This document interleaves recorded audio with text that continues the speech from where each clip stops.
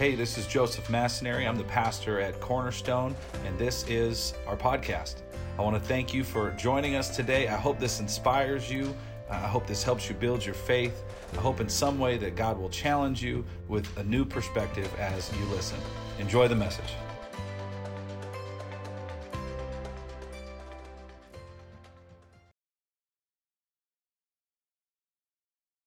We're jumping into a new character today. If you have a Bible, you can glance at Hebrews chapter 11, but our next Hall of Fame hero of the faith that we are dealing with, all the ladies in the house, you can say hello, you can say what's up, because this is the first woman mentioned in the Hall of Fame, the Hall of Faith, and we're going to talk today about Sarah. So are you ready for this? I said, are you ready for this? All right, Genesis chapter 17, let's talk about this woman named Sarah, verse 15 and 16. And does anybody have a smartphone? You can also jump into our app and you can follow along with Scripture that way as well. As for Sarai, your wife, you shall not call her name Sarai, but Sarah shall be her name. I will bless her, and indeed I will give you a son by her.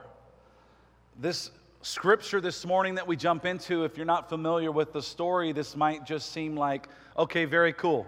She'll be blessed, and I will give you a son. And you might be here today thinking, okay, what's the big deal about that? Sounds like a pretty normal situation, right?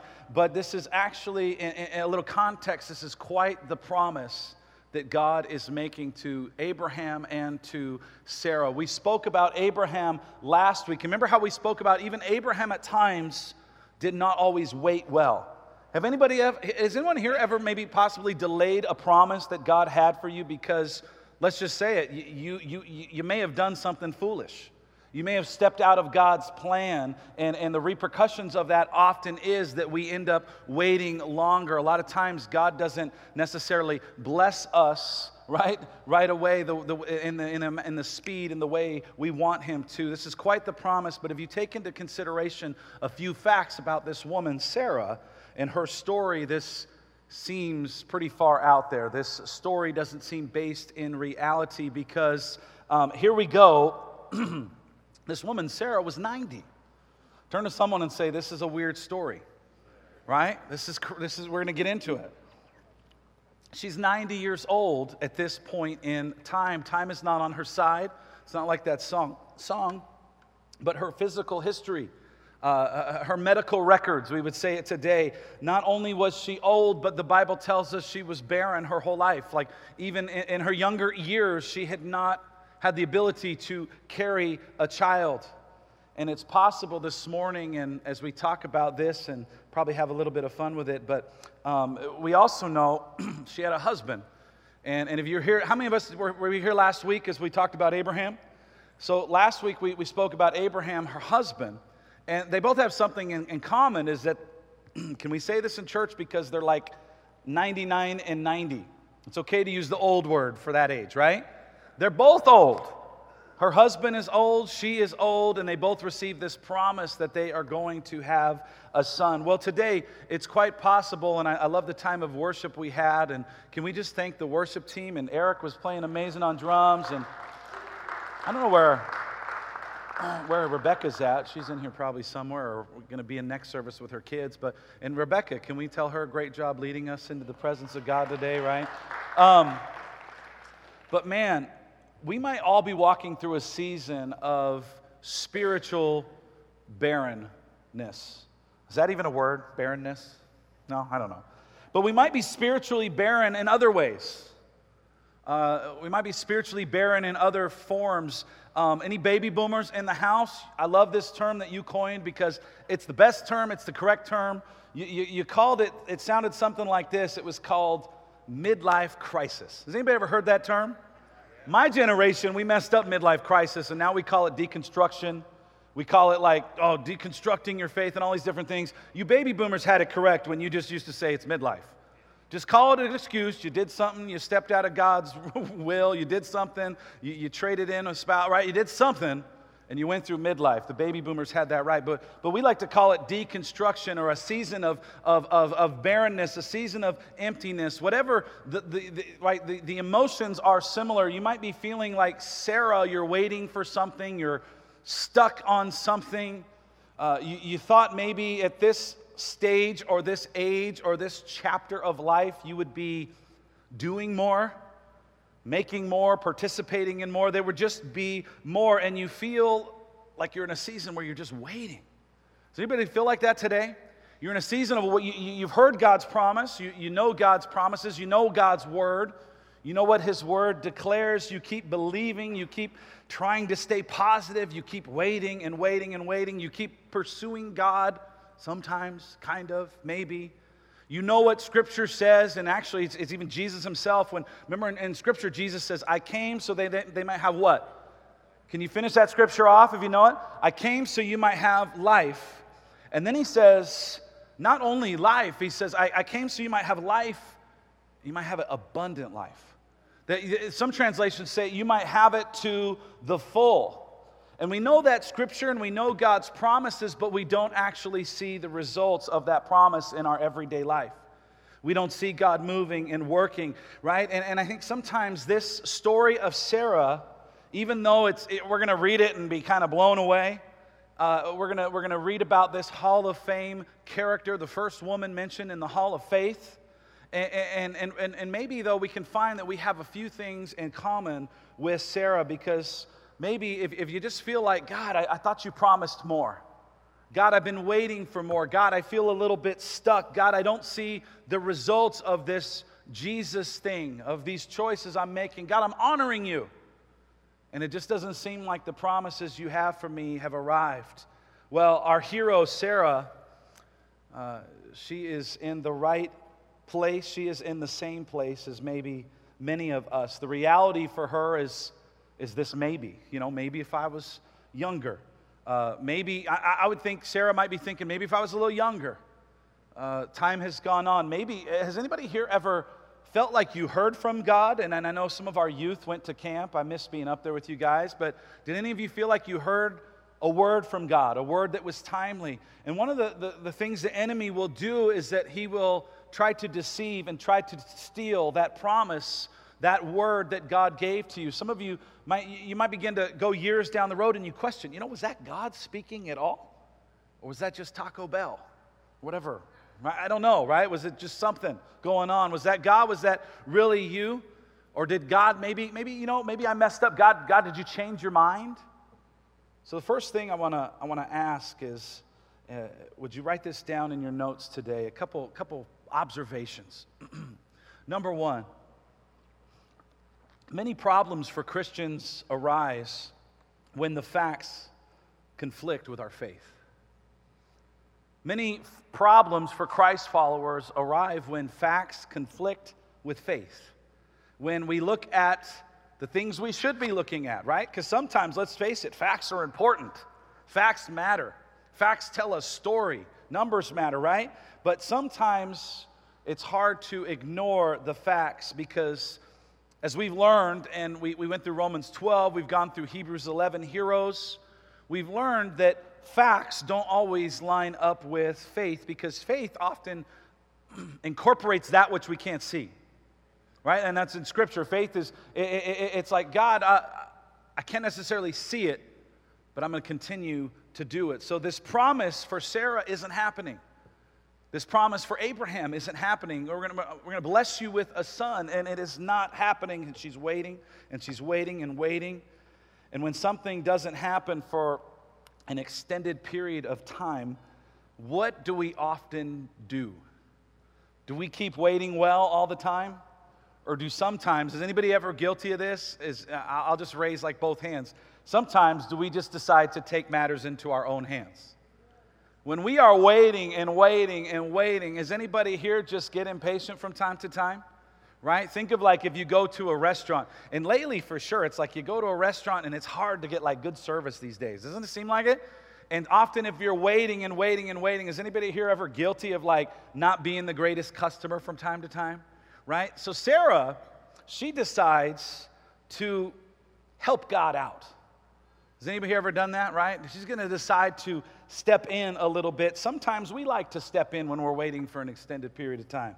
God, let me help you out a little bit because you're not really moving according to my time frame, to my clock. Genesis chapter 16, if you have your Bible, would you flip to it? Genesis chapter 16, verse 1. And let's get into the word a little bit this morning. You got it? Can we read it together? Now Sarai, Abram's wife, had borne him no children. But here we go. This is where she decides to step in and intervene, get impatient. Some would even say maybe a practical solution to a problem that is not going away. But she had an Egyptian slave named Hagar. So she said to Abram, "The Lord has kept me from having children. Go sleep with my slave, and perhaps I can build a family through her." So we see what's going on here, right? She's letting the facts of the situation override the promise of God. She's letting the facts kind of, right? The reality is she's pretty old, man. Like, it's not Family Sunday today, so I'm going to keep it like PG as I can. But just like think about this at like 90 years old, right? Abraham's 99, she's 90. And Sarah decides to go outside of God's will to receive God's will. Think about that, right? She decides to go outside of God's directive. She goes outside of God's will to receive God's promise. And how many of you know anytime we decide to do that, that blessing is not going to happen? Her human reasoning, she understands the facts. She's been barren her whole life. She's old, and this thing called logic takes over. How many of us are like math? Any math people in the house? Raise your hand if you're a math person. You're sicko if you do, right? No, I'm teasing. It's all right if you love math. Math is good. We need it, right? But her logic takes over. Her analytical thinking takes over, right? And we can do the very same thing. God, you're taking way too long here. God, you're moving way too slow for me. God, I need to help you out. God, I need to initiate something. God, I need to get you moving. I need to get you moving to fulfill what you said you would do. Remember, you said you'd do it, so now it's time for you to do it. And I love this story because it's not like we could sit here and giggle, and some of this stuff just makes me chuckle about these two. But it's not like it's just Sarah, because Abraham is also in the Hall of Faith, right? Abraham is also in the Hall of Faith. He's mentioned in Hebrews chapter 11. And what does he do? You want to see what the Hall of Faith, all-star, right? The father of the nation. You want to see what he does? Let's find out. Let's look at the next verse. Can we continue on? Did he say, absolutely no, honey, you're crazy? Look at what he says. Okay. All right. Like, oh man, I'm going to leave it there. You want me to sleep with the younger maidservant that's not 90? That's what you want me to do, right? That's the plan. Abram agreed to what Sarah said. Look at verse 3. So after Abram had been living in Canaan 10 years, Sarai, his wife, took her Egyptian slave, Hagar, and gave her to her husband to be his wife. He slept with Hagar, and look what happens. She conceived. But remember, like, God's directive. And also, like, write this down in your notes. Like, he didn't just tell this to Sarah. Abraham was well aware of the promise, too. He was also going outside of God's will to try and receive God's blessing, right? It wasn't just Sarah in this case. So they decide that Abraham sleeping with this young handmaiden would totally bring about God's promise. And what we can see where this is going, they are going to be totally incorrect, right? Let's look what happens, because watch out when anyone is scorned, right? Sarah gets jealous. The next verse, would you read it with me? When Sarah knew that Hagar was pregnant, she was so happy for her, and they lived happily ever after. No, that would be a Disney story, right? No. What does it say? This is real life, right? She began to despise her, the Bible says. She began to despise her mistress. She began to hate. We would use the term, Hagar is the baby mama. And Sarah begins to be jealous. She begins to hate her. She begins to see the blessing that their son Ishmael would be for Hagar, and she begins to despise her. And Hagar gives birth to her son Ishmael. And you know what's interesting is we've been talking a lot how problems in the physical often have a spiritual root, Right? Have you been catching that in the last couple of weeks or years? I don't know. I repeat myself from time to time here. Somebody else has a good chance to say amen. Right? But problems that we see in the physical often, right, there's a spiritual root to them, and it's so important. Like, we can pray for peace in the Middle East all we want. We can pray that God would bring that about, but the spiritual connection goes all the way back to this couple that decided to act and move outside of God's will, and we see the results of that thousands of years later with the conflict between Arabs and the Israelis. And we see there's a physical problem in our world today that dates all the way back to the book of Genesis. And we often like to ignore the spiritual problem in our culture today, don't we? Right? We often just want to look at what's going on, but we don't want to look at what the cause is. Abraham and Sarah, they went illegitimate. They took this approach. Can we say it like this? Merging human thinking with God's promise doesn't always work, does it? Mixing human logic with God's promise doesn't always work. Can be like oil and water. They don't always go together, right? Our human facts don't always line up with God's promise. The Bible in the book of James, I love the book of James, it calls this double-minded thinking, when you're just working both sides of the aisle to get something you want. So here, as we kind of continue, and I hope I can lay this out, because I scratch my head at this a little bit, and I have nothing against Sarah. But I find it interesting that she's the first woman mentioned in the Hall of Fame, because I had a big question, and as I was studying this week, here it is. You ready for this? Or write this down, like, big idea, big question. This far into the story of really Abraham and Sarah, I'm just realistic, and I think, man, how did they wind up in the Hebrews 11 Hall of Faith? Like, how did they get in, right? Like, her life to this point, to me, like when you induct someone to the NFL Hall of Fame, when Derek Jeter got inducted into the Hall of Fame, right? The greatest shortstop of all time, better than any Red Sox shortstop. No, I'm teasing. But when you get inducted into any Hall of Fame, you're inducted based on credentials. And when we look at the life of Sarah, I kind of go like, what has she done up to this point that seems Hall of Fame worthy? And much like Abraham, she didn't learn the lesson of waiting well in this 25-year period, right? She still wasn't ready to learn. Well, let's look at some more scripture, and let's just begin to talk about this today. Genesis chapter 17, verse 15. Would you read it with me?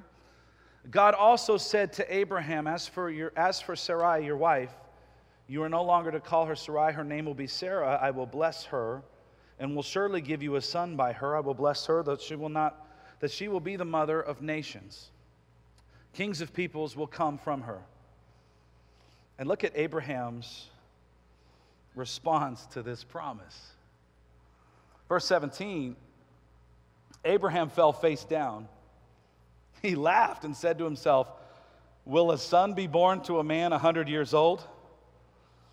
Will Sarah bear a child at the age of 90? How many of you know these are really legitimate questions?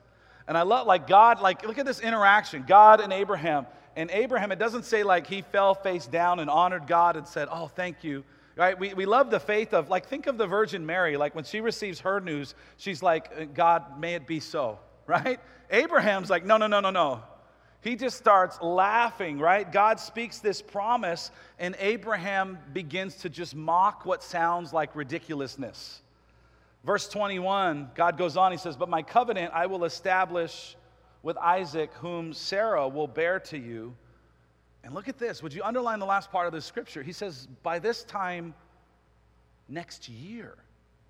Like, it's soon. You've been waiting and waiting. The promise is arriving. The package is almost here. And so Abraham and Sarah, they're in the waiting room ready for that door to be open. The promise is there. The child is been promised in the next year.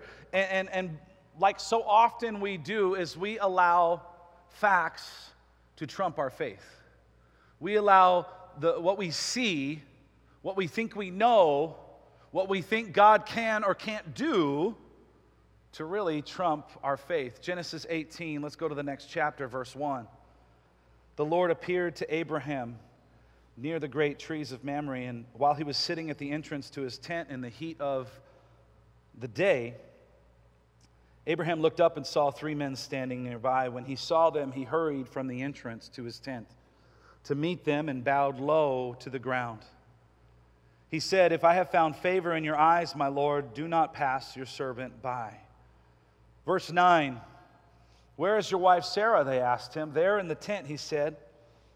Then one of them said, "I will surely return to you about this time next year, and Sarah, your wife, will have a son."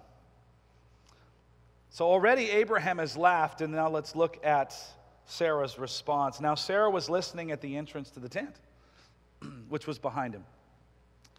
Abraham and Sarah were already very old, and Sarah was past the age of childbearing. And look what Sarah did. Probably what I would do, probably what many of us would do. Sarah laughed to herself as she thought, "After I'm worn out," look at it, she's just speaking truth. "After I'm worn out." Abraham's 100. I don't even want to know what I'm going to look like at 100. Right? Let alone have the energy for anything else, right? This is crazy, right? Sarah laughed to herself as she thought, "After I'm worn out, and my Lord is old." She hammers him too. She's like, "My husband is old. I'm worn out. He's old. Will I now have this pleasure?" I bet you Sarah was a fun lady. I bet you she had a good sense of humor, right? "May I now have this pleasure?" A little sarcasm in her tone here. Just inside the tent door, we can almost see, like, have you ever, like, been laughing at something or someone so hard that you have to, like, almost physically cover your mouth to keep them from hearing that you're laughing? Just imagine, like, put yourself in this culture, right? She's behind the tent, a thin little sheet, right? And she hears this conversation, "Your wife's going to have a baby next year." And she just, I could see her just cracking up, and she's, like, doing everything not to let them hear her. Right? Sarah's probably more aware of anyone at her age, but also she's very aware of her husband's age. And even in her prime years, she wasn't able to get pregnant. And the reality is, we know, we still, I think most of us still believe in biology to some extent these days, right? But we know it takes 2 to tango. And she's well aware of Abraham's age and his, well, never mind. Isn't the Bible fun? I love the Old Testament, right? Just truth. It's good stuff. Read this again. She says, "After I'm old, shall I have the pleasure, and my Lord being old also." She's kind of mocking her husband here as well, a little bit, but like what she brings up is true. Like, she's like, "There is nothing that can help me. Nothing ever did help me. Now I'm 90. Right? There is no amount of super greens or anything that's going to help my herbs. Nothing's going to help my husband. There's nothing that's going to help us in this situation." Verse 13, look at what the Lord says to Abraham, and he calls them out. He says, "Then the Lord said to Abraham," why did Sarah laugh? I love how God tends to put us in check really quick. I love how he doesn't let the laughter go unnoticed. I love how he addresses the heart attitude. Sometimes we don't address things, and then if you're like me, I like to let things stay inside, and then I stew over them for a few days, and then maybe I'll get really upset or just decide to let it go. But I love how God addresses this right away. He addresses this attitude, this lack of faith in Sarah right away. He says, "Why did Sarah laugh? Why did she do that? Will I really have a child now that I'm old? Is this..." And then he says this. Look at verse 14. This is coming from the God who made everything out of nothing, right? Let's reference who is speaking here. He says, "Is anything too hard for the Lord?"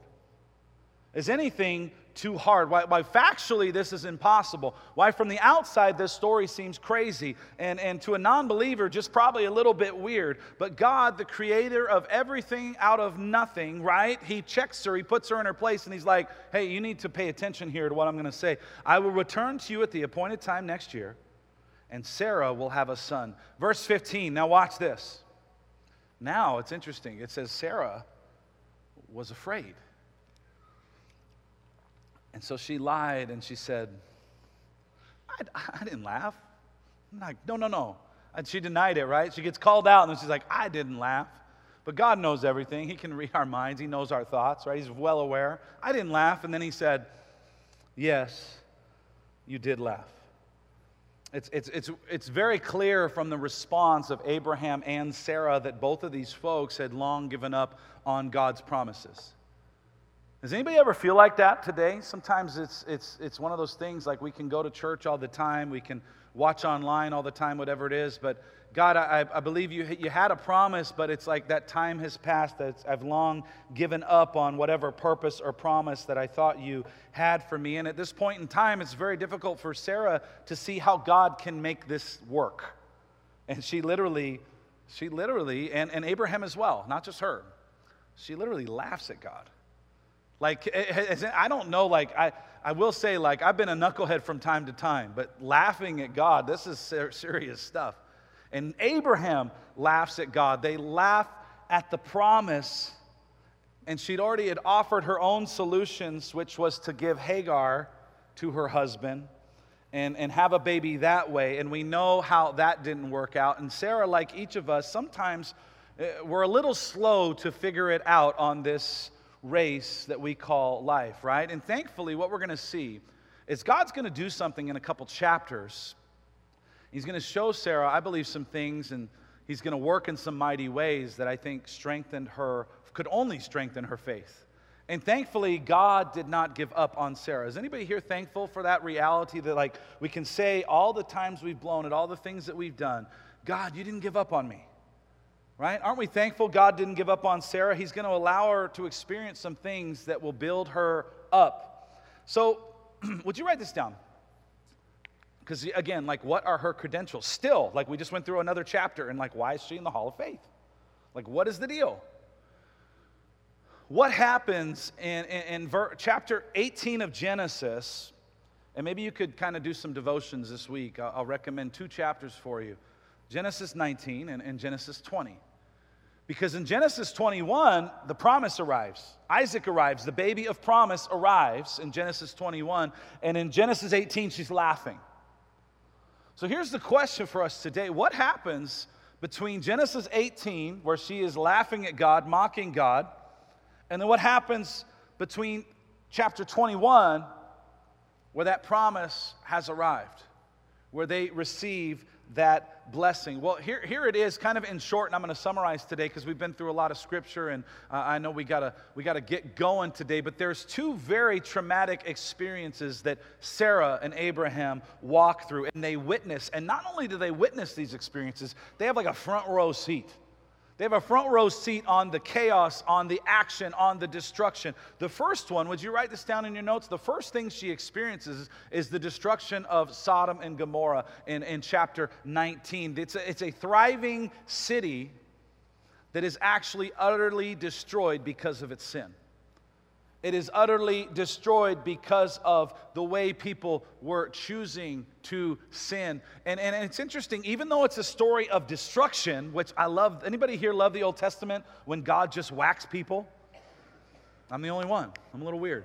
I love that. It reminds me of The Godfather or one of those movies, right? Goodfellas, something like that. Vegas, Casino, right? It reminds me like where just justice is just served, right? Somebody got what they had coming to them. Right? And you see that a lot in the Old Testament. And even though it's a story of God's immense power and judgment, right? But it's also actually a story of God's deliverance for their nephew, for this young man named Lot. So not only does Sarah have a front row seat to God's miraculous power and destructive force when he destroys the city of Sodom and Gomorrah, right? But then she also firsthand sees God's love and his faithfulness, and we could even say at that point, even his forgiveness when Lot was rescued from that city. The second thing she has a front row seat to, and this is kind of a strange story. We'll get into it just a little bit before we get ready to close here. Would you open your Bibles to Genesis chapter 20? Genesis chapter 20. We'll just moving through Genesis today, verse 1. It's a strange event where Abraham is out traveling and they get caught, and they get tied up with a king, and they get caught lying to a king. And a lot of it, I think we could say, Abraham didn't step up. He probably feared for his life, but we don't have time. We got to have a whole few weeks on Abraham and Sarah, so we're trying to get through them in 2 weeks. But they're caught lying. Abraham is caught lying about his wife Sarah. He tells this king, she's my sister, in an effort to probably keep himself safe, to keep himself alive. She says, she's my sister. And to summarize it, this king decides, okay, well, she's your sister. I'm going to bring her into my house. Let's read about it. Genesis chapter 20, verse 1 through 3. Now Abraham moved on from there into the region of Negev and lived between Kadesh and Shur. For a while he stayed in Gerar. And there Abraham said to his wife Sarah, she is my sister. And then Abimelech, king of Gerar, he sent for Sarah, and he took her into his harem, into his household. I think it's interesting, like even at 90, Sarah must have been holding up well, right? Something, right? Just observations. I told you, the Bible's fun, right? Is it okay? You guys are like, he is crazy, right? In fearing for their safety, we could say like Abraham doesn't man up and protect his family, his wife. He says, she's my sister. And we're going to see something, and I wonder if this strengthened her faith as well, because at this moment we see that her husband pretty much leaves her with this group. And even though her husband leaves her, we're going to see that God shows up and God doesn't leave her. And so when we talk about your faith being built up, I think Sodom and Gomorrah would get my attention. But then some other things happen that get her attention as well. Her husband leaves, he's a knucklehead, and that God intervenes. Look at verse 3. But God came to Abimelech in a dream one night, and he said to him, you're as good as dead because of the woman you have taken. She is married. And we'll go on to see Abimelech, like just to summarize, like this is a fun chapter because Abimelech's like, God, I know you're going to kill me. I know you're going to wipe out my household, but you know I'm speaking the truth. I didn't know that was his wife. And God basically lets him off the hook, and he says, all right, you need to return her to Abraham. Ultimately, Sarah's going to be released, and she's going to be returned to Abraham. But what happens next is so interesting to me, because this had to build up her faith even more. Genesis chapter 20, verse 17. Abraham prayed to God, and God healed Abimelech and his wife and his maids, so that they bore children. In those verses we just skipped from 3 to 16, we actually see that God closed the wombs of not only the entire household, but the nation of Abimelech. That nobody, while Sarah was held captive, nobody was, can we say it like this? God didn't allow anybody to get pregnant. He didn't allow the young, healthy women to get pregnant. Nobody got pregnant. Abraham prayed to God, and God healed Abimelech and his wife and his maids so that they bore children. For the Lord had closed fast all the wombs of the household of Abimelech because of Sarah, Abraham's wife. The Bible says that Sarah witnessed firsthand God's ability to open and close the womb. Like she has a front row seat to God's power. And God's word in that chapter, it says, God closed the womb of every woman in the land. And I can't help but think Sarah's faith. But here's what I also think probably grew. Sarah's faith in the Lord, but also Sarah's fear of the Lord. Anybody agree with that? Right? The way she's going to be careful, the way she's going to be careful not to mock God, to laugh at his promises. I think she grew in faith, and I think she grew in fear of the Lord. I think she saw things and it encouraged her. She saw God moving and it encouraged her. That's one of the reasons I thought, you know what, I wanted to play that testimony today. And I know that's one that we've had a couple years and we don't play it all that often. But one of the reasons we can't neglect meeting together, as the Bible says, because when we meet together, when we hear about what God is doing in the life of others, it will encourage us in how we walk right now today.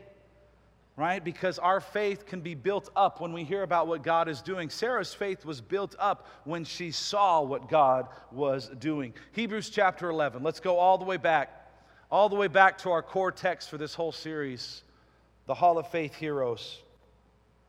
With this in mind, it's not surprising that in the next chapter, Genesis 21, God delivers.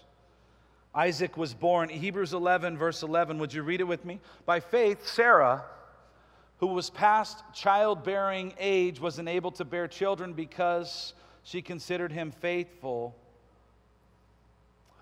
who had made the promise. Sometimes I think we don't see God's promises come to fruition because we're too busy being distracted not only by other people, but we're too busy assigning blame and neglecting people and pointing fingers at people. Division, division, division. Number two, and Danette, if you're here, would you come up and close us on the keys this morning? Number two, would you write this down? Beware of any form of division or blame going on in your heart.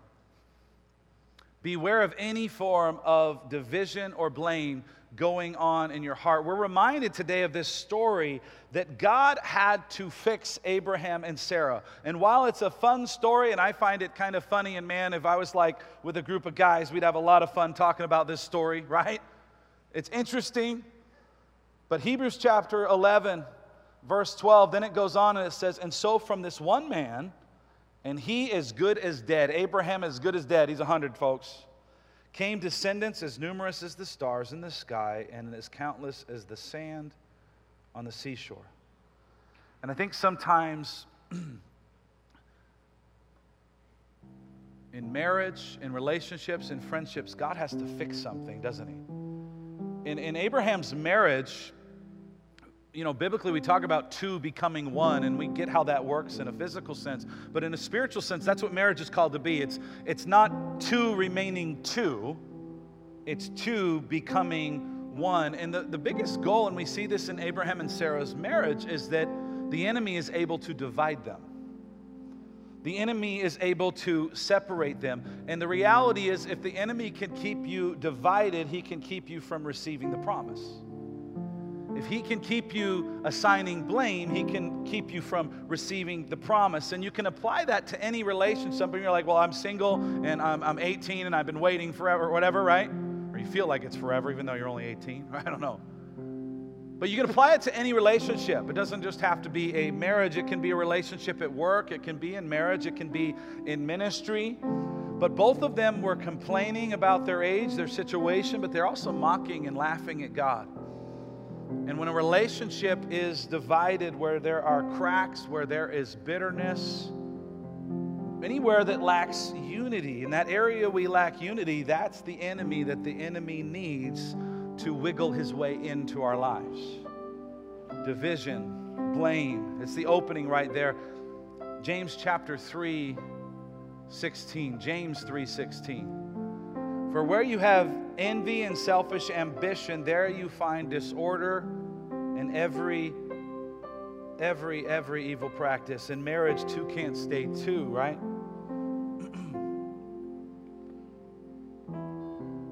As we close today and as we get ready to pray, I just want to ask the Holy Spirit to reveal to us and to reveal to you maybe an area of your life where blame comes into the picture far too easily. Far too often, when things don't go according to my perfect plan, when things don't fit into my perfect box, when things don't go my way, it's really easy to begin to question God's timing, right? In our frustration and our disappointment, we might blame a spouse. We might blame a friend. We might blame a coworker. We might blame a boss. Some of us, we've been blaming parents for decades and decades and decades, even though whatever it was happened decades ago. Some blame a friend. I would say it like this. Would you write this down in your notes maybe? Consider it. Blame and division, it has no place in the Hall of Faith. Right? When we look at the heroes in the Hall of Faith, we've talked about this a little bit. They all have some serious issues. But they all know how to move on. They all know how to fix their eyes on God. They all know where to turn when things start going south. 1 Corinthians 13:7. And here is one of the biggest things, the keys, I think, to waiting well. Waiting well, because we kind of see from Sarah, she didn't always wait well, did she? But one of the keys to waiting well is actually living and applying 1 Corinthians 13:7 all the time. It says, love bears all things. Love believes all things. Love hopes all things. Love endures all things. In short, love doesn't assign blame. In short, love doesn't create division. Love isn't bitter, right? 1 Peter 3:6, Sarah obeyed Abraham. And this is interesting to me because it's almost like, I kind of go, is the New Testament saying something that we missed in the Old Testament? So look at this final scripture in 1 Peter chapter 3. Sarah obeyed Abraham. And it says this, calling him Lord. And the term here is a sign of respect. The term here is a sign of honor. And it says, and you have become her children if you do what is right without being frightened by fear. Peter wants us to know, it says, Sarah, and calling him Lord, it means she showed him reverence. In the language, it means she showed him honor. And we see in their marriage, like in this story, she wasn't always honoring him, was she, right? And I think, I kind of wonder, like after Sodom and Gomorrah, after this situation with King Abimelech, when she got her faith built up and when she began to fear God a little bit more, it's interesting to me, maybe when Sarah began to honor her husband, that's when she began to receive the blessing. It's interesting, like think of that in our relationships. Maybe when Sarah stopped calling the shots in her marriage, she got the miracle she was waiting for. And we know she was calling the shots, right? Because look at what she suggested, and then look at what she actually got her husband to do. Like she was clearly in charge of some of the things going on in their home. And we see that their home just rages out of control with Ishmael and Isaac. I think, man, Peter reminds us. Look at that scripture one more time. 1 Peter 3:6. Sarah, she obeyed Abraham, calling him Lord. I think it's she didn't look at her husband with contempt anymore. Well, he's too old for that. He's too dumb for that. He can't figure that out. She's not bossing him. You don't know how to figure this out. Faith is never about our emotions, because the Bible says our hearts can actually deceive us. Right? We can't always trust our emotions or the facts when it comes to faith, but it's trusting God's promise. And faith can look very different for each of us. Sometimes faith means going straight into battle, going for it. Think of King David, right? There were times where God instructed him by faith to run headfirst into battle. But you know what? There's not a one-size-fits-all when it comes to faith. I believe it took just as much faith for David to run away. You know what other seasons in his life? Faith for David meant stepping back. God told David, dude, run away. Saul's going to kill you. You need to go. So there's not always a single way to approach our faith, but faith is a lifestyle about pleasing a holy God, a lifestyle of honoring and fearing a holy God. And when pursuing this holy God becomes a normal way of life, we will be amazed at all that God will do for you, but even the things that God is going to do through you. Someone say amen. Let's bow our heads. Let's pray. God, we come to you today and we thank you for this time in your scripture and your word. Lord, we pray that you would inspect us today. God, as we said, so many problems arrive when our faith it conflicts with our facts. Problems arise when our faith it doesn't line up with what we know to be fact. Here's what I want to ask you as we close. This simple question as we close today. Is there an area of your life that God is wanting to stir up your faith? But you're so focused on the facts, you're so focused on what you see. I'm going to ask that again with our heads bowed and our eyes closed. Is there an area that God is wanting to do something? He's wanting to get you to move, or He's wanting to get you to move back, forward. He's wanting to stir something up in your faith, but you're focused on the facts. You're focused on what you see. You can't see a way around those facts. I want to ask you, would you just pray, God, would you build up my fear of you more? God, help me not to laugh at your promise anymore. I don't want to be like Sarah giggling behind the curtain over what it is you have for me. Because what you have for me is good. And the second thing I want to ask, is there an area of division? Is there an area where you have a blame? Is there a root of bitterness that has taken hold in your heart? Is there a root of bitterness that has taken hold in your marriage? Is there a root of bitterness that has taken hold in a relationship or a friendship or a family member? Is there someone you used to honor, but now you find it hard to honor them? Is there someone you used to honor, but now you find it easier to laugh at them?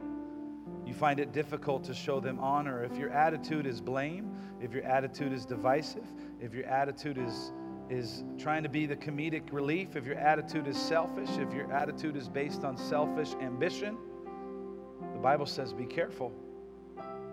Be careful.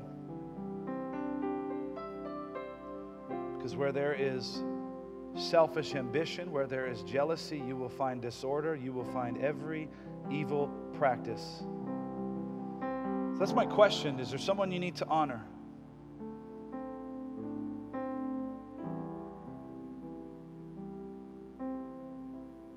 The Bible would say, don't give the enemy a foothold. We know he comes to steal. We know he comes to kill. And we know he comes to destroy. Maybe there's some of us, he hasn't killed or he hasn't destroyed yet, but he has stolen a lot from you. He's stolen God's promise. He's stolen the word that God has over your life. And I would ask you to get along with the Holy Spirit as we pray and say, God, just give me a pure heart for this person. God, give me a pure heart where there's division. God, give me a pure heart where there's blame. God, give me a pure heart where there's jealousy. And God, help me to walk more in your faith.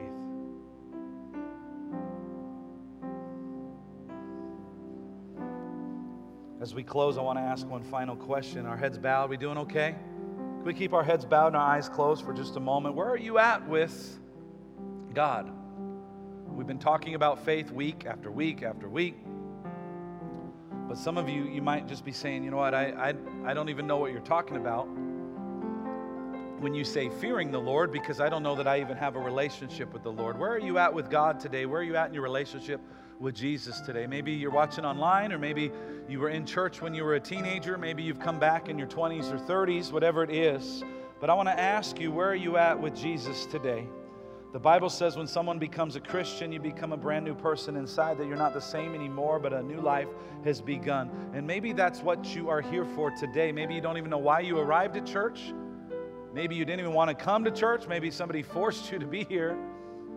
But God knows why you're here today, and maybe He's making an appeal for you. The Bible says that God sent His Son for us. He sent His Son that we might have a relationship with the Father. And one of the ways we have a relationship with the Father is just by not only acknowledging where we've been and what we've done. God, maybe I've been trying to do a lot of it on my own, and God, I need you. I like to just say it like this. Maybe you need to acknowledge Jesus today. Maybe you need to acknowledge who He is and what He accomplished and did for you on that cross. The Bible says He was without sin, and He went to the cross. He was put there, an innocent man, and He took on the sin of the world. He took on my sin and your sin so that we might have access to the Father. But it didn't just end there, that after the third day, he rose again and He ascended. He was seen by many, and He ascended to the right hand, the throne of the Father, and He's making an appeal for you. He's making a case for you today. And all you have to do is say, Jesus, I open my life to you. If that's you, if you want to acknowledge Jesus as a Savior, I'm going to ask you to just lift your eyes, or would you lift your hand? Right? Our heads are bowed, our eyes are closed. A couple seconds and we'll be done, I promise. But if you need to acknowledge Jesus, if you feel like He's making an appeal for you today, would you lift your hand, or would you lift your eyes in my direction? And I want to pray for you. 1, 2, 3. Go ahead. Would you just lift your hand? Is there anyone here? Just want to ask you this. Yes, I see you there. I see you. Anybody else over here? Can we just pray? If you've been in church, I see you right there. Can we pray this? Church, if you've prayed it 20 times, 30 times, 100 times, or for some of you that raise your hand, if you pray this your first time, let's say it together out loud. Come on, 9 a.m. Jesus, I open my life to you. Jesus, I ask you to be my Savior. I ask you to forgive me and to guide me. Jesus, help me trust in you. And thank you for the blessing of starting new. Can we say this, church? Everybody, God, would you come and be in charge of my life? Come on, church, say that. God, would you come be in charge of my life? In Jesus' name, God's people said, we say amen. Can we applaud him? Can we praise him? Can we thank him today? God, we praise you. God, we pray that you would continue to bring revival in our city, that we may live it. Amen. Amen. Would you?